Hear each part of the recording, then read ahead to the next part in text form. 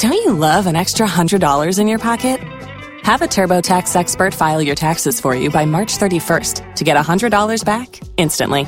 Because no matter what moves you made last year, TurboTax makes them count. That means getting $100 back and 100% accurate taxes, only from Intuit TurboTax. Must file by 3/31. Credit only applicable to federal filing fees with TurboTax full service. Offer can be modified or terminated at any time.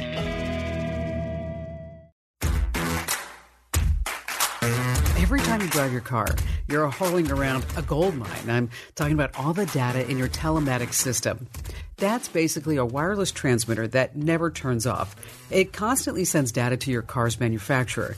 It does a lot of great stuff. I mean, it lets you know how your vehicle is doing. It tells you when you need maintenance.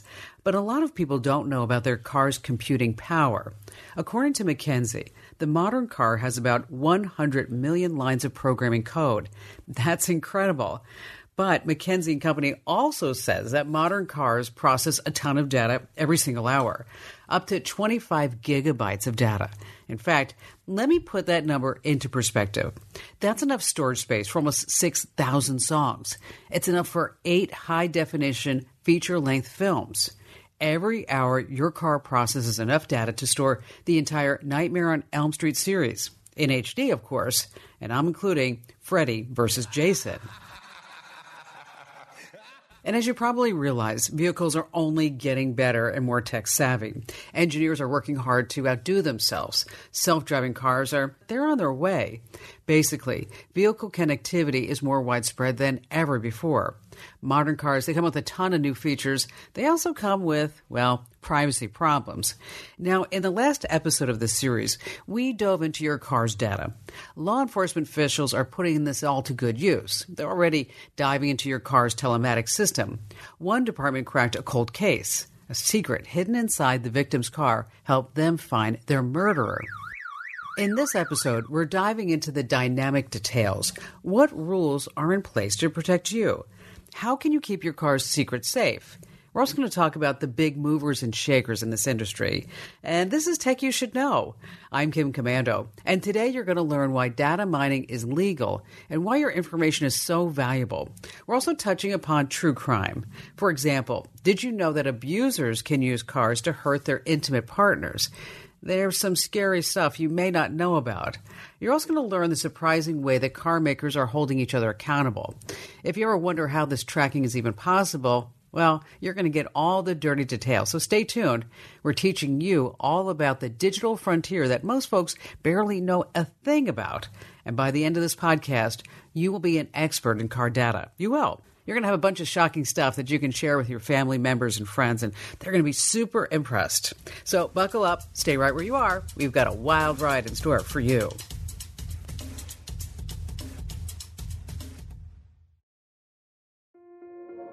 This episode is brought to you by Kia's first 3-row, all-electric SUV, the Kia EV9, with available all-wheel drive and seating for up to 7 adults. With 0 to 60 speed that thrills you 1 minute and available lounge seats that unwind you the next. Visit kia.com/EV9 to learn more. Ask your Kia dealer for availability. No system, no matter how advanced, can compensate for all driver error and or driving conditions. Always drive safely.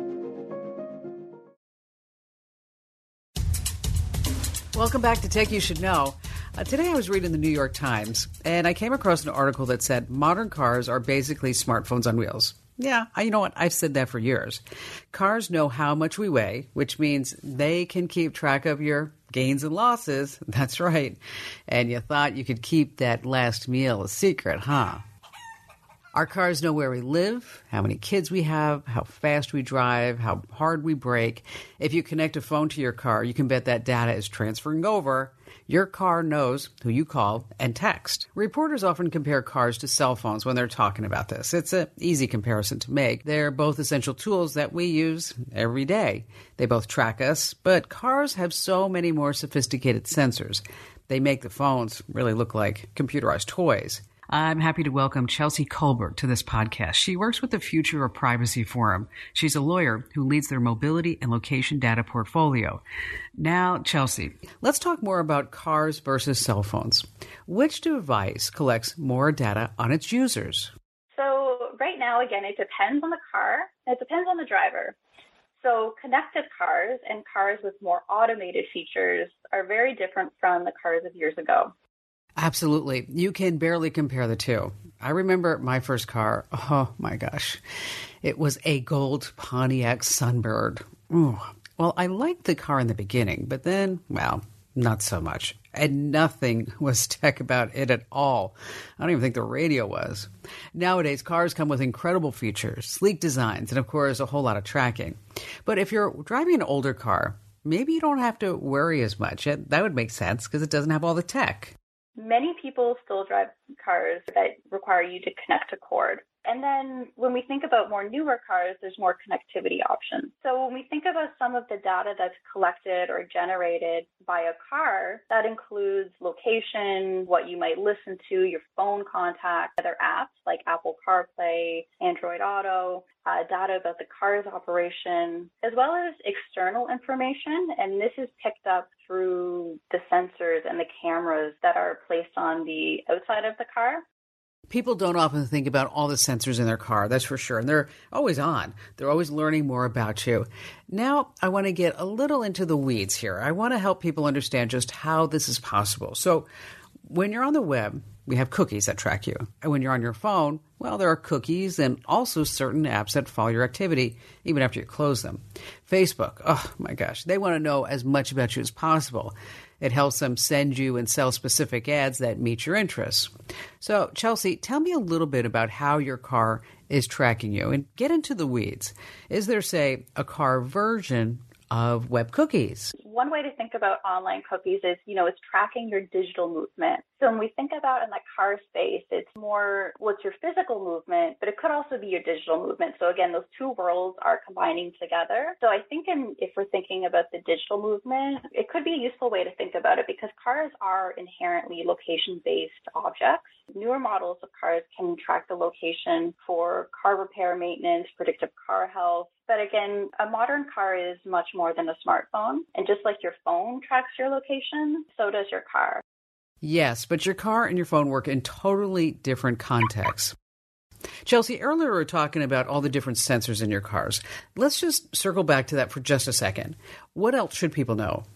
So this collects things like weather conditions, lane markings, surrounding traffic, pedestrians, things of that nature. There's also sensors and cameras inside of the vehicle for different purposes, and that includes microphones, cameras, and other devices that could record information about the driver and other occupants.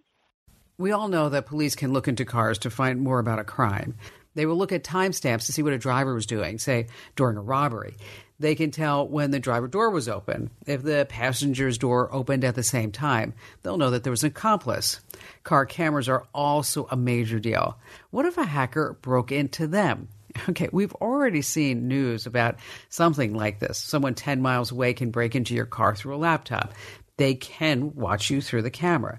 They'd even turn on the radio and crank it up to full volume. They can even start the windshield wipers, so you can't really see where you're going. It can get pretty frightening. The bottom line, there are just a ton of ways that your car can track you. If it has a microphone, make sure you don't call your buddy and ask for any, illegal substances. Or if you do, get out of the car first. I'm just kidding, of course. But Chelsea, your car collects an incredible amount of data. Let's get more into the specifics. Cars also can collect payment, transaction information, and this is to allow you to, if you're on the road, you want to pay for gas or order food while you're in your vehicle. And like I mentioned before, it can also include biometrics information if the driver chooses to set that up through profiles or if there's a driver monitoring system. Okay, expand on that. What's the big picture there? So where I'm going with this is that modern cars are much more than smartphones on wheels. And we often hear that analogy that a car is like a smartphone on wheels, but I would say that they're much more. Many of these examples that I gave, it's similar to what's collected by a smartphone, but I think we need to consider the context. Yeah, I get it. Cars also can collect payment, transaction information, and this is to allow you to, if you're on the road, you want to pay for gas or order food while you're in your vehicle. And like I mentioned before, it can also include biometrics information if the driver chooses to set that up through profiles or if there's a driver monitoring system. Definitely. They're just so different that you can't really compare them. It seems like most people know how much their phones track them, but they aren't as aware as their cars' tracking habits. I have to guess that the general population is just, I guess, naive about all this. So I think that there really is so much data being collected about us on a daily basis from our phones, the websites we use, the cameras and sensors on the streets we walk down, and in our cars. So it can be overwhelming. So, we have to give consumers credit for that. It's okay to be overwhelmed. There is a lot going on. I think that one way that I want to highlight in particular where cars could be a security threat, which might not be fully appreciated, is in their use in intimate partner violence. Now, there are people out there who use cars as weapons. Imagine you break up with someone. You think you've wiped your hands clean. You try to get a fresh start. Then your ex comes to your workplace, your friend's house, that new cafe you just discovered. It starts to feel unsafe wherever you go. Why is this? How does your ex know where you're going? We get calls like this on the Kim Komando Show. And it's always because of stalkerware. These programs are specifically designed to track your physical location. And unfortunately, there are a ton of stalker apps that anyone can download. A while ago, I wrote about a popular app that uses GPS to track a phone's location. A stalker just needs to tap the download button to track your smartphone. Then they get a full log of all the calls sent and received. The app even shows text messages and browser history. Now, luckily, Google and Apple are pretty hard on stalkerware.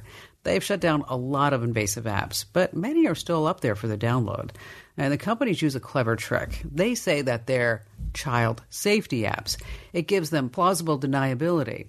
And that means stalkers have a golden opportunity to harass victims. But stalkers have other ways to spy on you. They can put a hidden GPS tracker on your car. Basically, just remember, there are a lot of layers to this issue. So, Chelsea, stalkerware. How do cars lead to intimate partner violence? The term stalkerware is something that we commonly associate with apps that are secretly installed on someone's phone so they can be tracked by their partner. This can also apply to cars when those apps integrate with the vehicle system. So car owners can use these apps for really beneficial purposes to start the car remotely, adjust temperatures, track locations. Some cars offer these services for families, for example, so they can let the parents track where their children are going for, safety purposes. There's a ton of controversy swirling around this. On one hand, you want to make sure that your family members are safe, yes. But on the other hand, abusers can easily turn a helpful app into a weapon. It's a horrible situation. These are some amazing technologies that can help save lives, but designers really need to think about the potential ways that their work can be misused. And I think that automakers, technology companies should always ask about what are the unintended consequences in the design and development stages and should be thoughtful about how they allow individuals to control the collection, use, and deletion of car data. And if you don't look out for these unintended consequences, you could leave a door open for abusers. That's such a tricky line to cross. I mean, on one hand, you're creating this amazing high-tech tool. But on the other hand, you're giving a stalker an open door to harass someone who wants nothing to do with them. So what advice would you give these tech companies? What can they do to prevent this?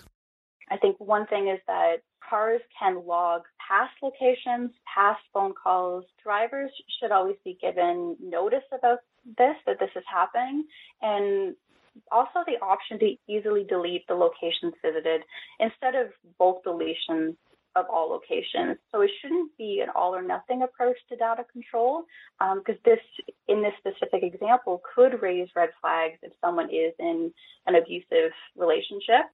Really, this advice can apply to any inventor, anyone who's designing location-based technology. It's not just specific to cars. This isn't specific to cars. It's an issue with all technology, but it can be applied in the car context. And I think it's maybe not something that we're paying attention to as much as we should be. This is a tough topic to talk about, but it's just so important. Coming up, we're going to be looking at the future. How is it legal for the police to comb through your car's data? How can you protect your car's computer from being used against you? And what does the future of car data even look like? Well, I have a shocking statistic that you're just not going to believe. And we have that and a whole bunch more right after the break.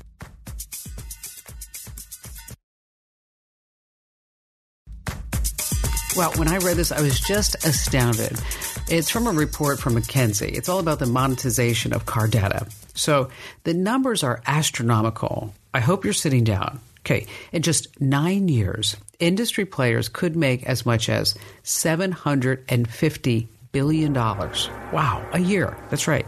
$750 billion in 9 years just from monetizing car data. Do you know what you could do with that money? Wow, you could pay off Tom Brady's yearly salary for 30,000 years. You could send every 17 and 18-year-old person in America to a state university for 4 years. And I'm including room and board. It's really hard for me to put that number into perspective because it's really so big. But anytime money is involved, you have to follow the money train.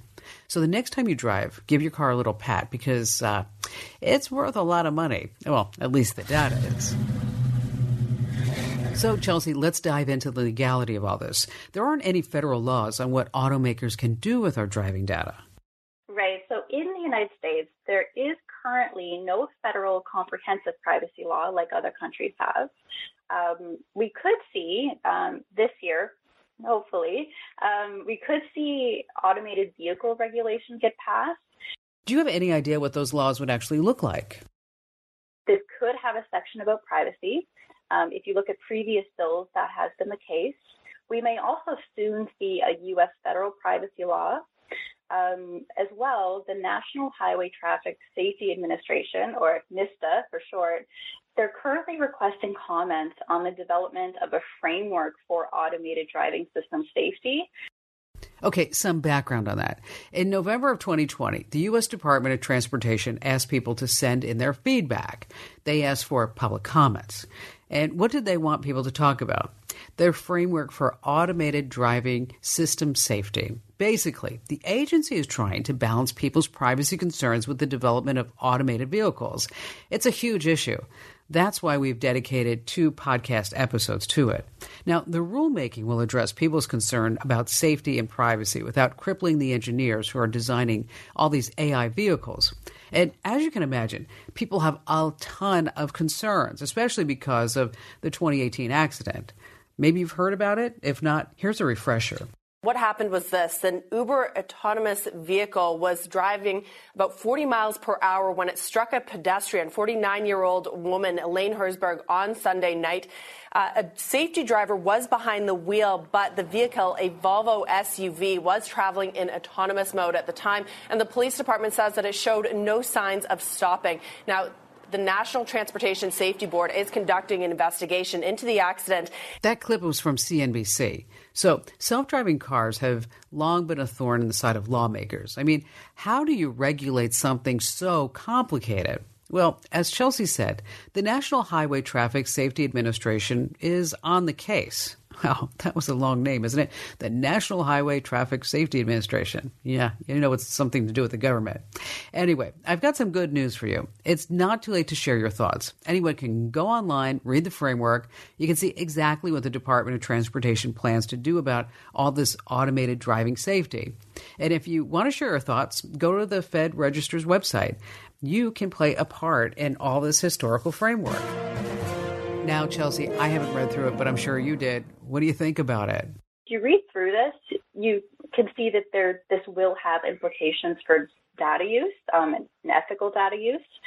Expand a little bit about the implication. So this doesn't mean there are no privacy protections. There are things on the horizon. And some things that currently exist now is the first is that 20 automakers have pledged to meet or exceed the privacy commitments that they've made in the Automated Consumer Privacy Protection Principles. Yeah, some big names have pledged to protect their drivers' personal information.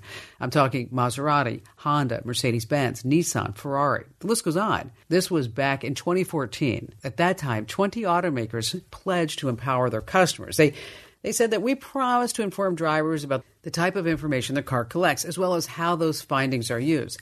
They also committed to get consent before using driver information for marketing. All right, what does that mean? You have to explicitly give them permission before they can sell your geolocation or biometric data to third parties. That's why you should always read through all the paperwork when you buy a new car, because there's just a ton of information in there. You can learn all about the specific data your car is collecting. Plus, depending upon your make and model, you may be able to reject the request to sell your data. The bottom line, I know it's annoying, but you have to read the fine print. So, Chelsea, this auto alliance is a huge step in the right direction, but there has to be a catch. You can find this online at autoalliance.org. So the catch is that this only applies to automakers that have committed to the principle. And so that's important to keep in mind, because remember when I mentioned about the ecosystem, there are a lot more players in here than just the automakers, but this is one important step. Just a quick refresher. In part one of this podcast series, we talked about the ecosystem. Okay, here's what that refers to. Your car collects data on you. We learned all about that. But where does the data go? Short answer, it depends. Are you using a third-party service with your car? That could be building a profile on you. Did you sign away your privacy when you went to the dealership for maintenance? There are a lot of players in this game. Think insurance companies, repair shops, and other third parties. And it all depends on the type of car that you drive and the contracts that you sign. And a lot of people will send their car in for repairs and sign every little paper that comes their way. Yeah, I know you don't want to read anything else, but you kind of have to, because you could be signing away your privacy. Speaking of which, Chelsea, let's circle back to security. You were just telling us about these automakers coming together and they're holding each other accountable. That's great. But what are their goals? This privacy principles has three major commitments. The first is transparency. Second is affirmative consent for sensitive data. And that's defined as location, biometric, and driver behavior. And the third is limited sharing with government agencies and law enforcement. Is this just one-off, or are there other privacy laws specifically for cars? The U.S. also has sectoral privacy laws, such as the biometric privacy laws that we're seeing in some states. Some states have their own privacy laws, most famously is California. But there are other states making a lot of moves as well to try to enact their own privacy laws. Washington State is one example. Okay, so some states have these laws and others don't. Obviously, it's a tricky subject. So what's going to happen in the future? It means that there's a patchwork of privacy protections for consumers, as well as a patchwork of obligations for automakers and car tech companies.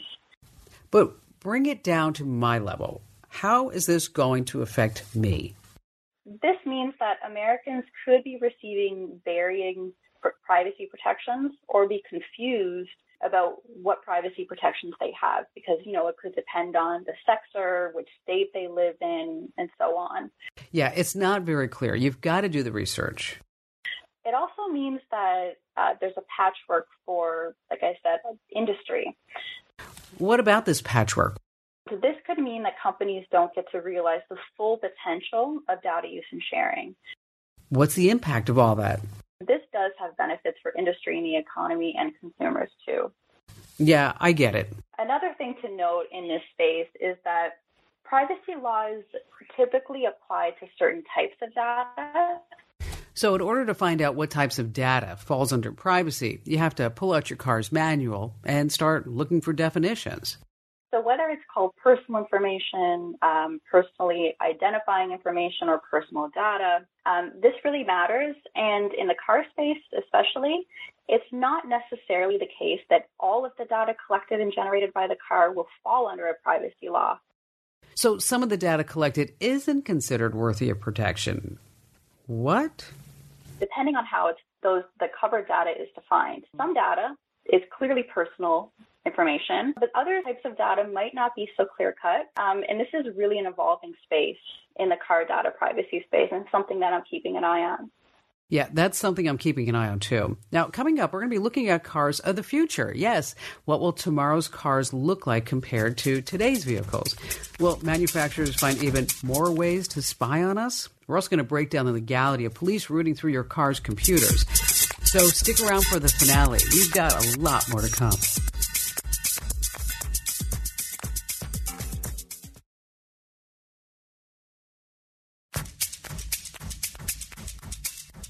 Okay, welcome back. We're going to jump right into the grand finale. So in part one, we talked about a group of detectives who cracked a cold case. They combed through a dead man's car data and they found his killer. If they hadn't looked to the computer, who knows what could have happened? Maybe his murder would have walked free. Maybe something else would have happened. Well, this is an inspiring story. We live in a really complicated world, and a lot of people are worried that this could lead to more invasions of our privacy. And let's talk about forensic investigators. They're using car data to find suspects' location history, as well as their top speeds and more. But what exactly is the legality of all this? Yeah, this is a really good question, and you're right. I'm seeing a lot about this quite recently as well. So generally speaking, your car data could be shared to comply with a lawful government request. It seems like they would need a warrant for all of this. Generally, a warrant is required to access certain car data. So the history of this in the United States is all about the Fourth Amendment, the guarantee to reasonable searches and seizures. And someone can challenge the legality of a search under the Fourth Amendment if they have a subjective expectation of privacy and an objective one. Okay, define exactly what that means. So that means that society can recognize that there is that reasonable expectation of privacy. Now, in the car space, there's a tension because traditionally we might consider the physical car and it travels in public spaces and its occupants and its contents are in plain view. So how could there be a subjective or an objective expectation of privacy? Yeah, that's a common question people have. But again, we know from our conversation that cars are much more than meets the eye. You know, they're more than a smartphone on wheels. And generally, there is a reasonable expectation of privacy in your smartphone, and a warrant is required to search its context. So the vehicle exception, which is what I alluded to before, that the car is in public spaces, the contents are in plain view, it doesn't quite stretch over to include modern cars. Certainly there are implications, Chelsea, right? Which in this vehicle exception would only apply to the physical searches, not the digital searches. So all this to say, the case law on this, the law about this is a bit unsettled. It depends on the state as well as the type of data and the situation. But I would say, generally speaking, a warrant is required, and I would expect much more discussion, more litigation on this topic over the next several years. And speaking of the future, let's talk more about the cars of tomorrow. Modern cars collect a huge amount of data. I imagine that future cars will collect even more. I mean, car tech is always advancing. I'm willing to bet that they're going to collect even more data than before. Right. There's a lot of really interesting information about this. And I'm sure you've seen some of the following, that today it's estimated that cars generate about 25 gigs of data every hour. But future cars, especially if they're automated vehicles, they'll generate 3,600 gigabytes every hour or 30 terabytes every day. That's incredible. Compare that to what I said earlier in this episode. Every hour, your car processes enough data to store the entire Nightmare on Elm Street series. That goes for most modern cars, but as the vehicles become more and more advanced, they're going to process more and more information than ever before. I don't know about you, but it's kind of hard for me to take these numbers and put it into everyday practical terms. So I did a little bit of that just so I could think about this more. And usually streaming a 2-hour movie in high definition is about 4.2 gigs. If you're gaming online for an hour, it's 43 megabytes. Browsing through about 60 web pages is 140 megabytes. So if we think about that and then compare it to the car context, there's definitely a huge difference. And in fact, many people predict that soon, if not now, the data that will come from vehicles will be more valuable than the vehicle itself. That's such a bombshell. I need to repeat this. Chelsea, you just said, quote, many people predict that the data from your car could even be more valuable than the vehicle itself. Now, that goes back to what we were saying earlier, that by the year 2030, industry professionals could see a global revenue of $750 billion. That's just from selling the data in a car. And I think that's a really huge consideration to think about. And you're right, the privacy implications are vast. But I think one thing that automakers, car technology companies, tier one suppliers, and other parties, what they should really think about in all of this is designing and developing their products and services with privacy in mind. In the European Union, under the GDPR, this is a legal requirement, and it's known as data protection by design and default. So over here in North America, we usually consider this privacy by design. So I think that's one key takeaway for industry.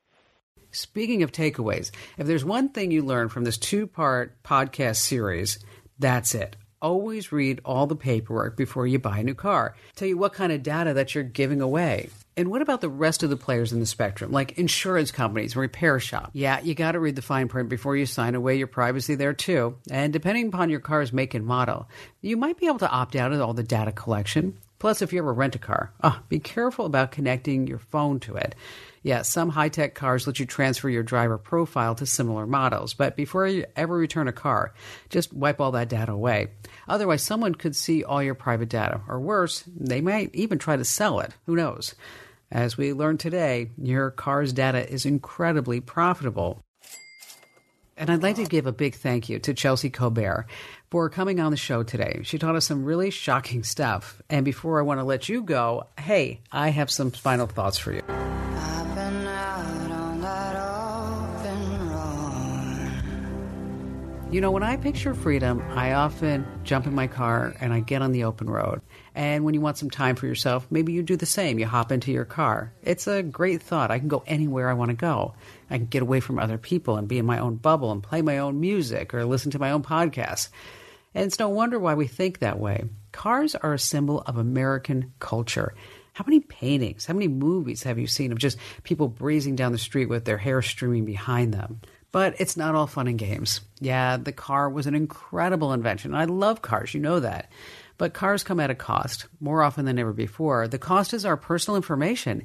You've probably spent thousands of dollars on your car, tens of thousands, from repairs to paint jobs. But you don't earn a cent when your driving data is sold. That information doesn't belong to you. It goes straight to your car's maker. The bottom line, you're never alone in your car. Even if you're behind the wheel and there's not a soul sitting near you, your car is tracking every move you make. It knows your precise location. It stores your phone's ID, the people you call, the apps you open. It knows your acceleration and braking style. If your internet connection's always on, then your car maker has a detailed profile on your driving patterns. Now, there is some good news. Depending on your car, you may be able to opt out. You just have to know that it's an option. And just keep that in mind. Once again, I want to thank Chelsea Colbert for giving me the opportunity to talk about cars. And hopefully you learned at least one thing. And a special shout out goes to Serena O'Sullivan. She's fabulous for her speedy behind-the-scenes reporting. She's a lifesaver. And of course, I have to thank the mighty Mike James. He's our wizard behind the curtain. He keeps everything running in podcast land. I love you, Mike. You know that. And if you like this episode, do us a favor. Leave us a great 5-star review wherever you get your podcasts. That helps more people find our podcast because we get to the top of the charts. And to stay up to date, be sure to check out our website, Komando.com. You can also join the thriving Komando community. We don't track you. We don't serve you ads. But there's Q&A message boards, blogs you can listen to, my 3-hour radio show, watch the show, chats, and a whole bunch more. And you can get a 30-day free trial over at GetKim.com to the Komando community. No promo code needed. That's GetKim.com. I'm Kim Komando, and thanks for joining me. Really appreciate you being here. I'm driving out, and I'm riding high.